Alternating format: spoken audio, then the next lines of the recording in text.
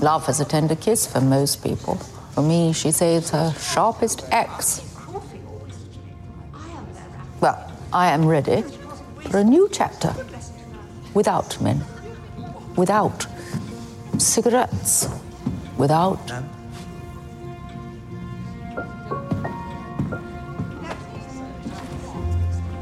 I'm finally ready to focus on the one thing that won't let me down. What's that?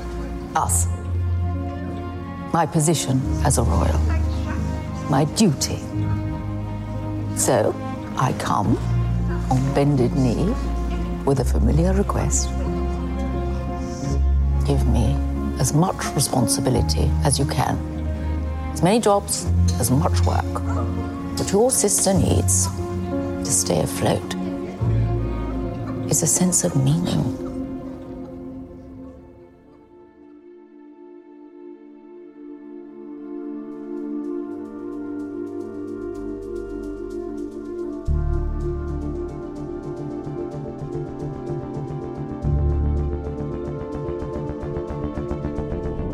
Welcome to The Crown, the official podcast.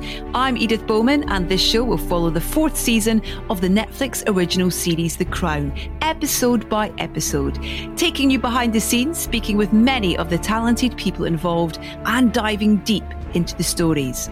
Today we're talking about episode 7, titled The Hereditary Principle.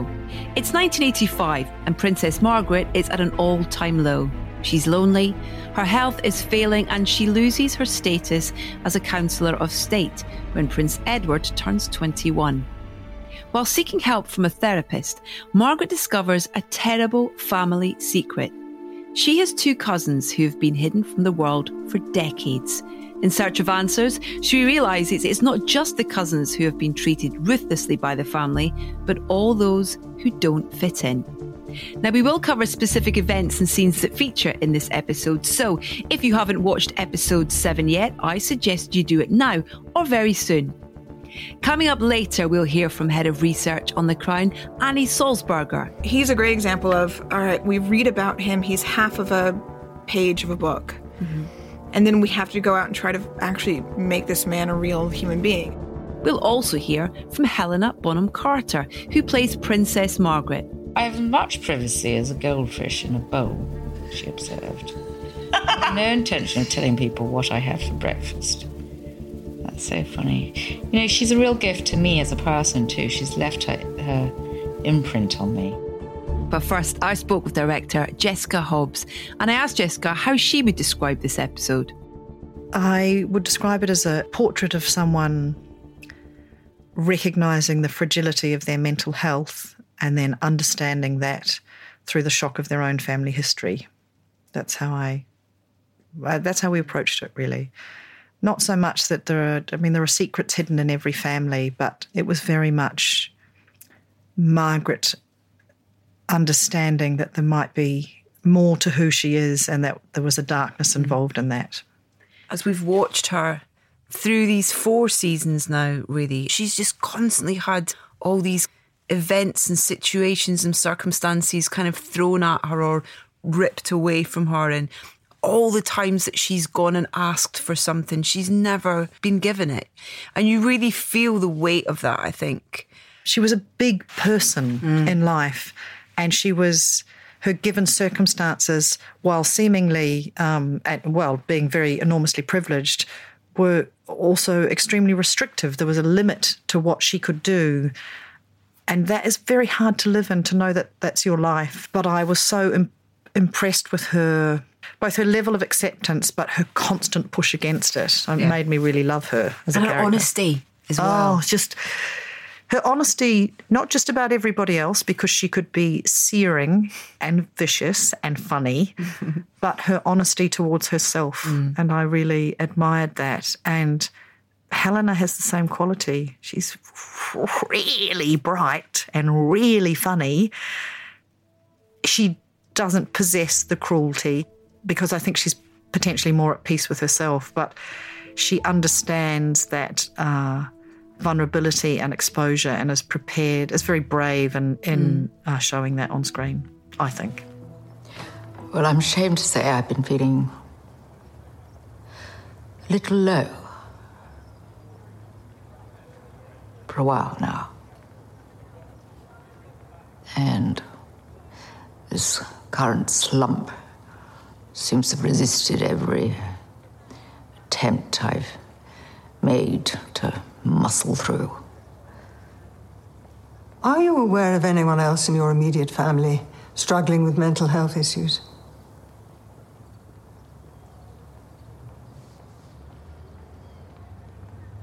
Prince of Wales, he has his ups and downs. But I wouldn't say that's a condition. That's just marriage.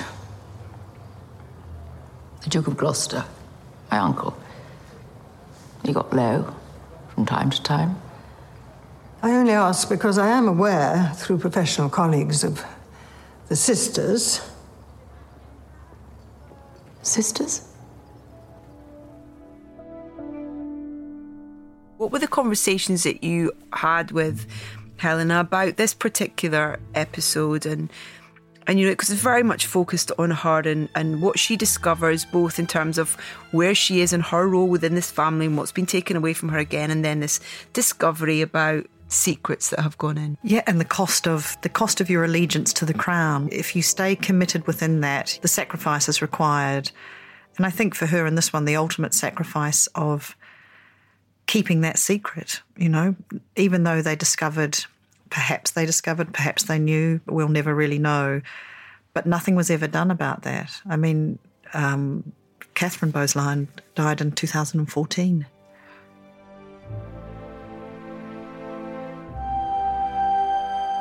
So this episode explores both mental health and disability, and through the character of Princess Margaret really highlights how much was hidden away and not understood, really. So when we discover the existence of Catherine and Nerissa Bowes-Lyon, who we understand to have development disabilities, it's clear that although their challenges in life are very different to Margaret's, Margaret worries that, like the Bowes-Lyon sisters, she too will be, I guess, alienated from the family. We've come a long way as a society, but there's still a way to go when it comes to breaking down that barrier even now. Yeah. And I've heard from quite a few people on set that it was very, very important to you to represent Nerissa and Catherine and the other residents at the Royal Earlswood by casting actors who have similar conditions. There were lots of good and very important meetings about that, but I was adamant about it. I've worked with people with various levels of, you know, physical or mental challenges in other productions, and it's always been very important to me to maintain that truthfulness as much as possible. And so if I can find actors, or even if they're non-actors but they're wanting to perform and wanting to be part of it, then that was always my go-to place. And then you configure the production needs around that and their needs around that. I just didn't want that to be represented by someone who had to apply that in a performative sense. I wanted it to come from the inside. And so we set ourselves this challenge. I just said, look, as long as we go all the way down the tunnel, if we don't find people, then we can have another discussion about maybe the way we approach the roles. But I don't want to do this without uncovering every rock. Mm-hmm. And particularly Kate Bone, the casting director for that section, I have to pay tribute to. She visited so many people. She went to homes, she went to personal homes, she went to institutions and hospitals and anywhere where people showed an interest. And there are lots of theatre groups and places around, and just continued to follow leads. It was great. And then the theatre groups who got involved, because I said, I'm not just having this as a top layer, this has to be everyone in there. And when you're setting that up, it's also going through with the groups going, okay, bring everyone in the day before so they can go into the set and familiarise themselves with it and understand it is a set. But there are people that we were working with who were institutionalised and had come out of that at different stages or were still living in homes. We just wanted to make sure that there weren't going to be triggers of distress or might be uncomfortable for them or frightening. So that was, you know, it was just a whole process of how we worked towards it. It was one of the two best days I've had on set in my life, because at the end of it, you could just, the crew were in awe, basically. These people were amazing and they loved it. And that was, for me, the big thing. And it was really cool. I really hope that people almost use that when they see this wonderful section of this episode and take that as an example of how important it is to represent and the truth that can come from these individuals. I didn't want to make a moralistic judgment. I didn't want to say, it's a Dickensian institution. It was appalling. It was all, my mother worked in mental health before I was born, but she was a nurse in an institution. So I'd heard the most wonderful stories about the way people were and what they did and who they thought they were on different days and how you could communicate. And I just wanted to make sure that there was also love in the way that people were portrayed on set, and that there was connection between carers. There are extraordinary carers that have worked over the years. It was just finding that balance. The story for me was that the family shut them away because they were ashamed and worried about being tainted. And I think that that's just historically what we've continued to do as a community. Yeah. But I also think we haven't provided help and support for those families who need extra help. So these situations have come about because of the way we've approached it as a community, not just the royal family. I mean, they're an easy target for us. But. Yeah. But I think that that's something that the Crown does as a series across the whole, is that within the dramatisation and the narrative, it really draws a spotlight on issues that are relevant now and are conversations that need to be had now.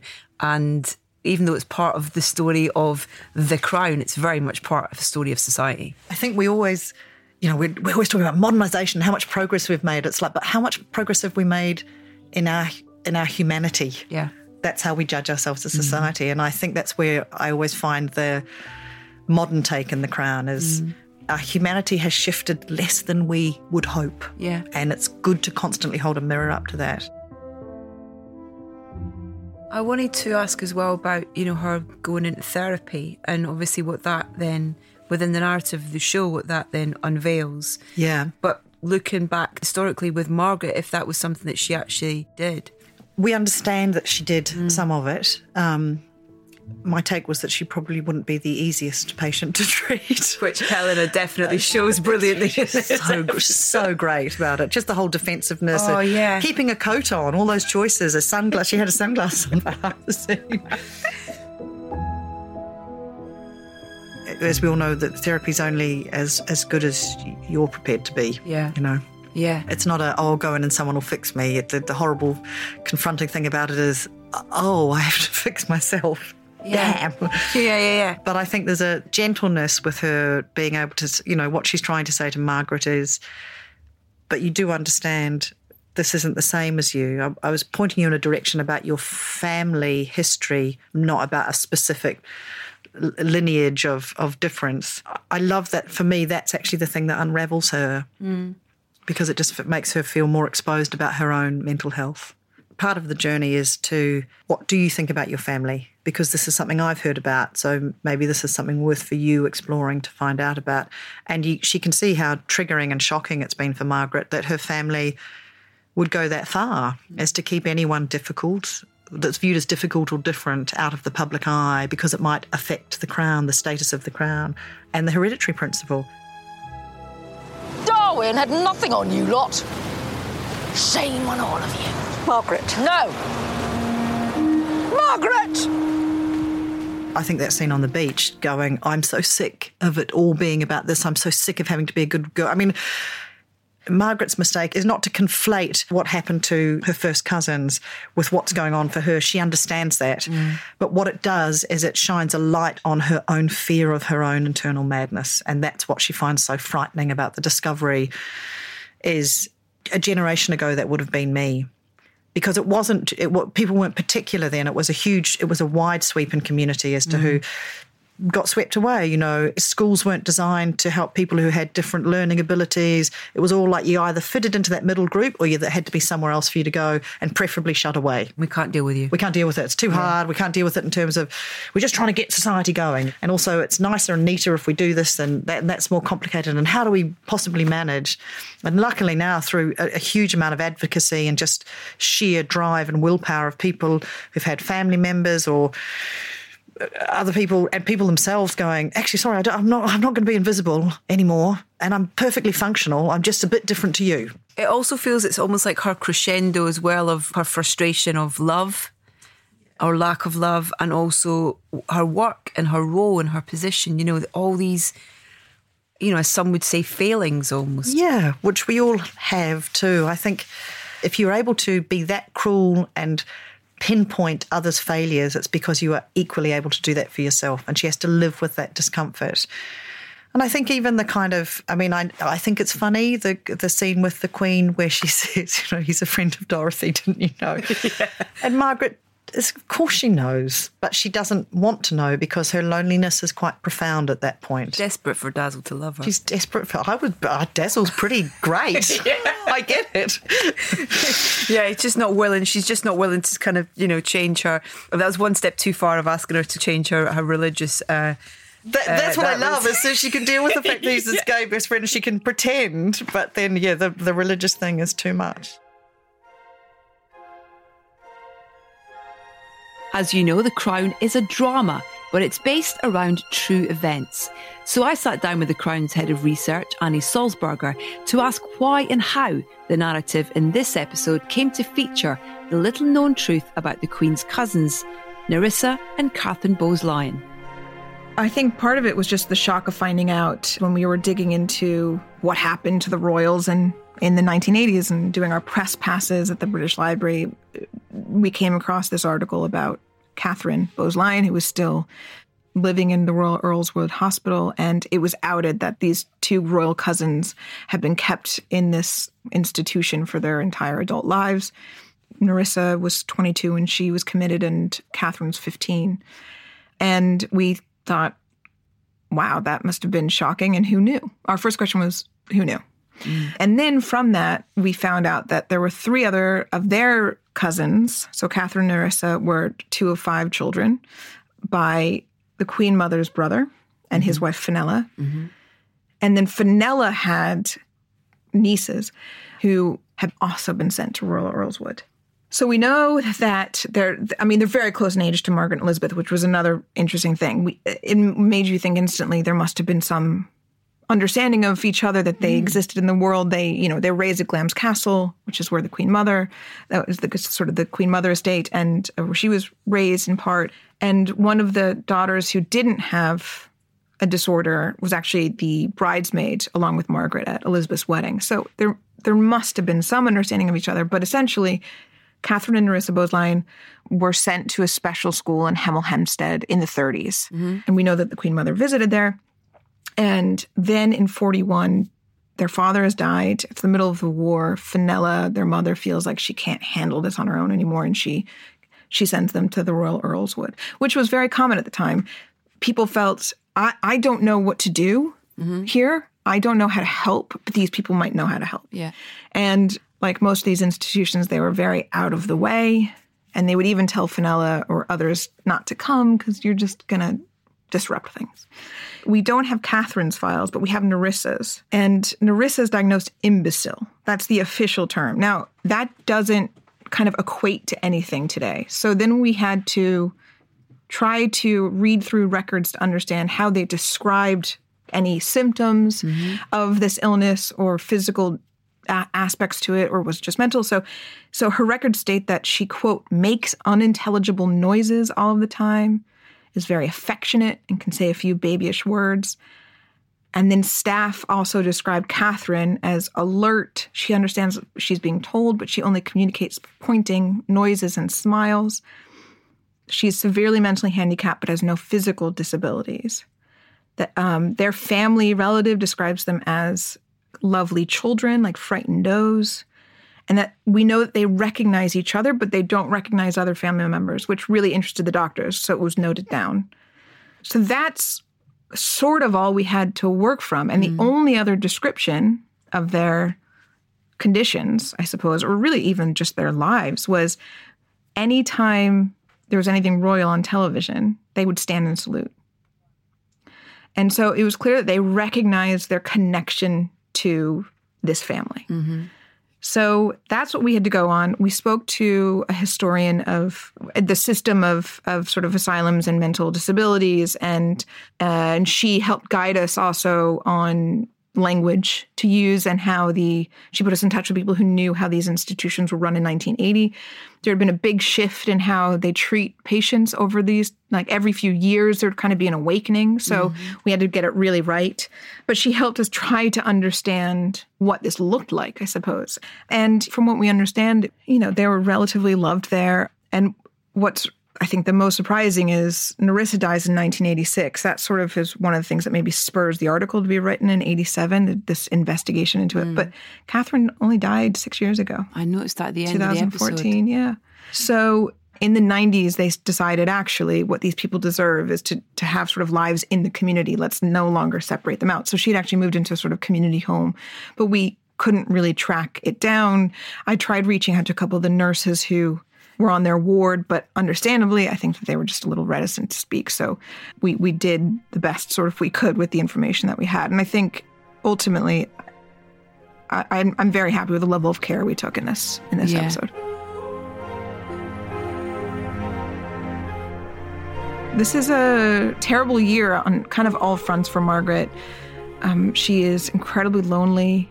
She lives a life now of walkers, like guys who sort of escort her to events, but there isn't really romance in her life anymore. Roddy's gone off. He's got a couple kids now. He's married. She's actually godmother to one of his children. And they actually have a friendship that continues on, but it's not romantic, and there's a real loss there. So when her health fails her in the same way it did her father, there's a terrifying moment. And actually in that scene, we worked with the guy operating on her is a surgeon. Wow. Who we consult with.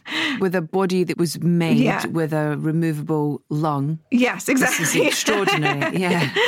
We didn't have her medical records. We had some descriptive accounts. So he helped us understand what they would have known in that moment and what technology would have been used for her to get the scans to find out that it's there, and so on and so forth. So it's a year where the press really goes at her for looking haggard, and it's just an all-around crappy year for Margaret. And then we felt these two stories, though we're compressing the timelines, I suppose the shunning of these two girls, which was what was done, unfortunately, at that time, is just a more shocking example of what has to be hidden to remain an active part of this family, or sort of accepted part of this family. And it felt like a very strong way to explore Margaret's feelings of being ostracized, unused, unwelcome. Demoted. Yeah, so she's demoted as the Councillor of State. And Councillors of State are senior royals that the Queen can delegate a sort of higher level work to, which may be because she's out of the country on tour, which is absence, or she's sick, which is incapacity. These Councillors of State are the monarch, her spouse, and the first four people in the line of succession. And that means that when Edward turns 21 in this episode, he then knocks her off the list because he is higher in the line of succession than she is. This doesn't mean her life as a working royal has stopped. She's still patron of dozens of charities and organizations. She's still doing all that kind of ribbon cutting that we know. But it does mean that she's no longer in this elite tier. It's worth noting that while this seems stringent, the number of these Councillors of State, when the Queen ascended to the throne and King George died, the Queen Mother refused to give up her position. So Elizabeth made an exception for her. So all of a sudden the number shot up. And she could have technically done the same for Margaret, but it seems to not have been on the table at the time. So, I mean, in our minds, who knows? She could have been incredibly miffed that the same consideration wasn't given to her. But what we do know is 85 was a really terrible year for her, health-wise, in terms of her status within the royal family, and just an overall sense of loneliness.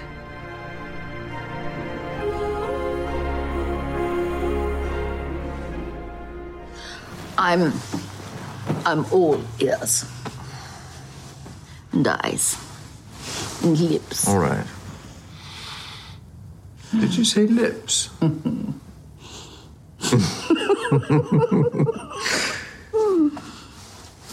I'm feeling naughty. Yes, I can see that.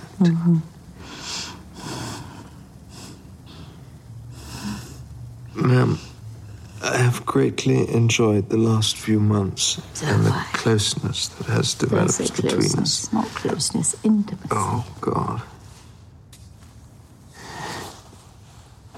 Please. Dazzle, who very much deserved his nickname, which I shall explain, he became the Reverend Derek Jennings. He was, and we don't quite know how they met, but essentially he used to be a civil servant. He worked in what is now English Heritage. So he became best buddies with the aristocrats of the country because he would help pay for their repairs to their very costly homes in order to preserve them for kind of cultural history. So most of these aristocrats were quite cash poor. All of their money was in their property. And he would come in and get them a new roof that they didn't have to pay for. And so he entered these social circles that way. We imagine that's sort of how they met. So we know that by the early 80s, she's spending a lot of time with him. He has a flat in Chelsea. They hang out, they drink, they talk about Catholicism. He's really keen on the Catholic Church. She doesn't know yet that he's going to actually go into the Catholic Church. She's always been flirting with Catholicism since the 1950s. There's something about the drama of Catholic ceremonial life that she, as you can imagine, finds fascinating, whereas the mundanity of the Anglican Church, I think, and the kind of stripped back nature of the church is something she just doesn't necessarily connect with in the same way. So, but she knows she can't go over to the Catholic Church because her sister is the head of the Anglican Church. There's nothing she can really do, but she enjoys speaking to him about it. And he is closeted, but it's an open secret, but she falls in love with him. Like, genuinely falls for him. And he had earned his nickname, I mean, just because people found him dazzling, it's no joke. I mean, they called him a sparkler. One quote was, he was very volatile. He would tremble with nervous energy and be very naughty. He could be charming and rude. And one called him a spiky old queen. So so he was rather dazzling, and he did ride his bike everywhere. He didn't know how to drive, which is what we show. So he forms his friendship, and then he goes off to Rome to officially become part of the Catholic Church. He returns in 87 and starts work in London. And we know that they have a falling out. We don't know why they have a falling out, but it's a very serious one. And he dies in the 90s, and I don't think she ever reconciled with him. He's a great example of, all right, we read about him. He's half of a page of a book. And then we have to go out and try to actually make this man a real human being. And so we spoke to someone who knew him well, and he provided us with some personal photographs. We actually knew what Dazzle looked like. And, and he just gave us great commentary about his sort of cheekiness. I mean, he was like really shocking temper at times, and which she would have loved. There's a phrase in our show where she says he doesn't have a kind word for anybody. That's exactly the kind of thing she'd want. In case you hadn't noticed, Dazzle, I've already submitted to something larger. The royal family of the United Kingdom. If I became Catholic, it would be a national scandal. There would be talk of betrayal, second Reformation. No, they'd make me give up my title and kick me out. Would that be so bad? To free yourself once and for all? To find happiness? Why would I? The title, my seniority, the proximity to the crown, is my happiness. It's who I am. I don't expect you to understand. No, I don't understand. You've just discovered terrible things about your family. A system that ignored 5 members of its own to protect itself. Will that same system protect you? No. It doesn't protect anything except the centre. Those away from the centre... But I am in the centre. I am in the very centre. I am the Queen's sister, daughter to a king emperor, and I will always be in the centre.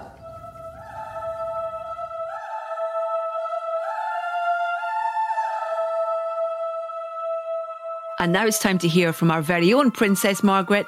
I went over to Helena Bonham Carter's house for a cup of tea shortly after she'd finished filming season 4 in early 2020. Sorry about that dog. We should just mention that your gorgeous dog, who adores you so much he can't be further than a metre from you. But has to have a snack. He's having a snack. He's not been to etiquette school. He's got really quite loud eating habits, but we love him. Terrible habits. Every time I took him to the set, he managed to do a poo. And did you manage to get him on screen yet? I mean, that would have been not great. Screen, but he went into the production office. He did a poo there. He did in the transport office. He did a poo there, and then he went to makeup. This last time when we thought he's actually old enough. They said, "Oh, he's trained now. Makeup, instant poo." Yeah. He's too excited. Yeah, he just needs to. He goes like, "This is my world."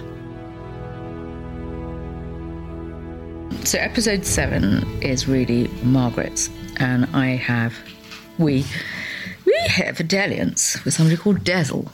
Love Dazzle. I love Dazzle, and he's played by Tom Burke, and heading towards an affair, and then he announces he has to become, or he's going to become a Catholic priest. They are a sort of odd couple too, and she makes a play for him and he rejects her. Lots happens in episode 7. Episode 7, as with most of Margaret, is about her losing more things. It's always a series of losses with Margaret. I mean, I think that as well, the relationships that Margaret has with all these other characters and the stories that we weave through. We left season 3 with that just hugely emotional scene with Margaret and Elizabeth after, Margaret's suicide attempt. And that's the thing where you kind of stripped back to the story being about sisters. And it being an incredibly intimate and emotional experience about the idea of losing one another, one of you losing the other. When I first read the whole of this season, I said, it's great how you've got the Queen coming to Margaret as a sister and asking for her help, because it also carries a whole new, different relationship, which is sort of set up in that end scene where she says, look, I am here and you can ask for my help, and you've just said that I'm the most important person. So suddenly the rivalry's vanished. Not vanished, but it's less controlling of their relationship, and it's more of about that they're real supports to each other. They often have the same conversation, those two sisters, with, I'm coming to you. Can you give me some more work? Give me a role. Give me something to do, because I've nothing to anchor me. She has to have some kind of purpose. Yeah. Give me work, you know. Particularly now at this point, she's had to give up her fags, give up her alcohol, give up men. And her gay priest. And her gay priest, everything. And she just says, but I know I'm available now to do work, give me.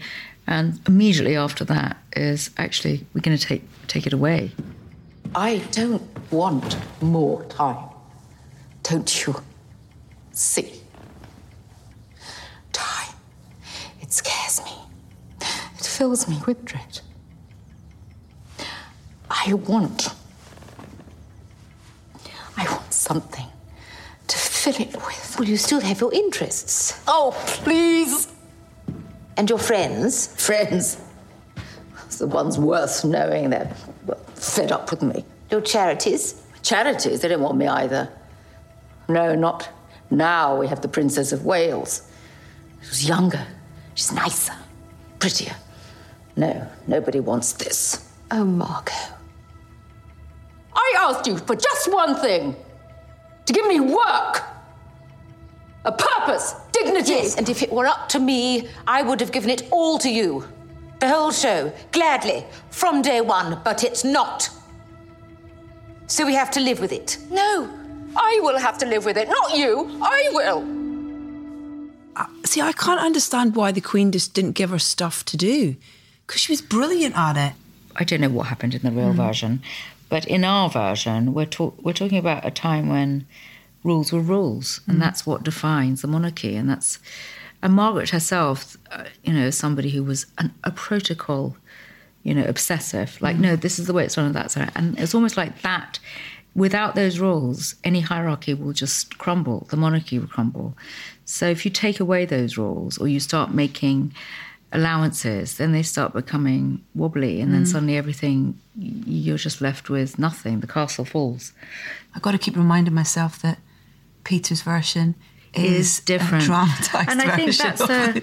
it is dramatised. I do feel very strongly, because I think we have a moral responsibility to say, hang on, guys, this is not his. This isn't. We're not telling it. It's not a drama doc. We're making a drama. So they are two different entities. From reading, I was, really lucky to be privy to the research document for this season, which it's amazing to read through and stuff. Kind of do that first flick through and look at the pictures. No, and that's then I amazing. go back That's and then the I read document. That is a proper document. Unbelievable. That is amazing. And then Peter switches things up. Yeah. And juggles. The story about Catherine is absolutely true. whether Margaret had that sense of empathy with them and whether she didn't know, absolutely no idea. But Catherine and Nerissa and 3 others were locked up and declared dead when they were very much alive. Having said that, it was a genetic, it wasn't depression or anxiety. There's a difference between depression and emotional ill health and physical. Yeah. But I found that, in terms of just fascinating from the journey that the story takes. And I mean, do you find that side of it useful, having, Annie's team and the research that they do and the absolutely. depths that they go to for things? And Jess is also, because Jess was my director on that, and she's fantastically thorough. And so part of the rehearsal is working out the background and working out actually the whole of the family tree and the different members and certain things that people behaved oddly and then no one really ever talked about them.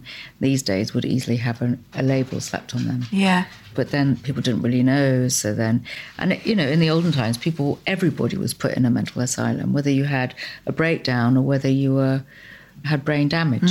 Look at Prince Philip's mum, Princess Alice, as well, what she went through. Exactly. And even then that generation prior to it, Anybody who was just not normal. And how they almost tried to hide it all as well, or kind of not address it or kind of just almost just close one eye to it. It's over there, I can't see it, I don't have to deal with it. Well, there was an inability to cope with it because people didn't know enough and they didn't know, it was almost contagious. And it's quite interesting when the Queen Mother, when Marion, who's brilliant, and gives her side of the story, Margaret goes to her and says, how could you do this? And she says, you don't understand the context. It's not just a lack of humanity or compassion. There's so many extenuating circumstances. And you can also understand that as a widow, the mother, Fenella, she was probably exhausted. It was the World War. She'd lost her husband. She'd lost her husband. And she was with 2 children who she had no control of. Their illness, their imbecility. Don't use those words. Their professionally diagnosed idiocy and imbecility would make people question the integrity of the bloodline. What? Can you imagine the headlines if it were to get out? What people would say? The hereditary principle already hangs by such a precarious thread. Throw in mental illness, and it's over. The idea that one family alone has the automatic birthright to the crown is already so hard to justify. The gene pool of that family had better have 100% purity. There have been enough examples on the Windsor side alone to worry people. King George III, Prince John, your uncle. If you add the Bowes-Lyon illnesses to that, the danger is it becomes untenable.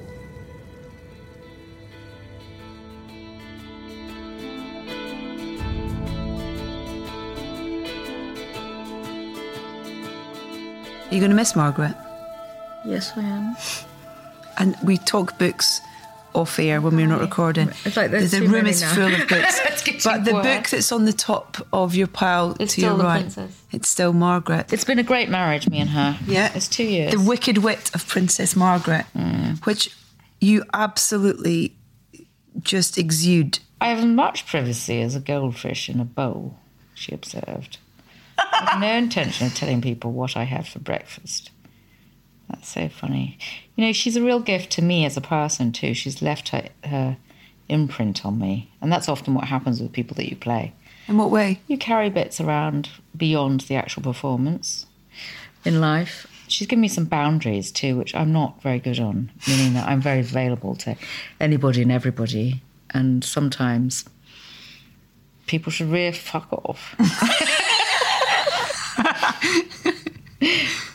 And then, she's definitely with me. I have felt very, very much that she's having great fun and her ability to have fun and sense of humour and keep things in proportion. It's meant that I can feel her enjoying it. I don't think I think she's just like, this is funny and fun. Oh, Thank you for letting us come round again and chat. Anytime. You can do it next season, even though I'm not in it. Can we just pretend? Yeah. Just get your thoughts about it. No, I still think she's going to hang around. Margaret and me have not finished. We'll do something. Will you? I don't know. One woman show? Yeah, I don't think one woman. But somebody did actually say that they had written the real Margaret a show.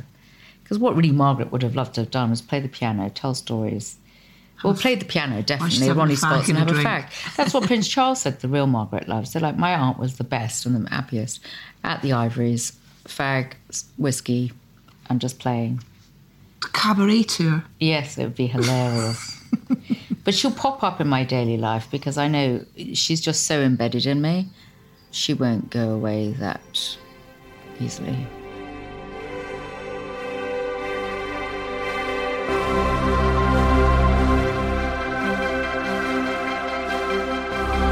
I'm Edith Bowman, and my special thanks to our guests on this episode, Jessica Hobbs, Annie Sulzberger and Helena Bonham Carter. The Crown, the official podcast, is produced by Netflix and Somethin Else in association with Left Bank Pictures. Join us next time when we go behind the scenes of episode 8 of season 4 called The African Queen. Queen Elizabeth struggles to remain impartial as she finds herself at odds with Thatcher, who refuses to back sanctions against South Africa's apartheid regime and support the will of the Commonwealth. When the conflict is leaked to the press by a source at the palace, has the Queen gained the upper hand or caused a constitutional crisis? It is my fervent hope that Britain will join the other countries of the Commonwealth and impose sanctions on an apartheid regime that has no place in the modern world. Let us be quite clear about this. Nothing useful can be achieved by sanctions. Really? It was my understanding they would devastate the South African government. Well, they would devastate us too. Trade between our two countries is worth £3 billion a year. I thought we might look at it from the South African point of view. I am, ma'am. South Africa is already a disinvestment economy. But black South Africans want sanctions, so shouldn't we listen to them? Well, black South Africans don't want to inherit a wasteland. They will if they feel it is their wasteland. President Kaunda of Zambia would confirm as much. It is not the business of a British Prime Minister to consult with unelected dictators. But it is a sovereign's duty when they are part of the Commonwealth. Yes, the Commonwealth.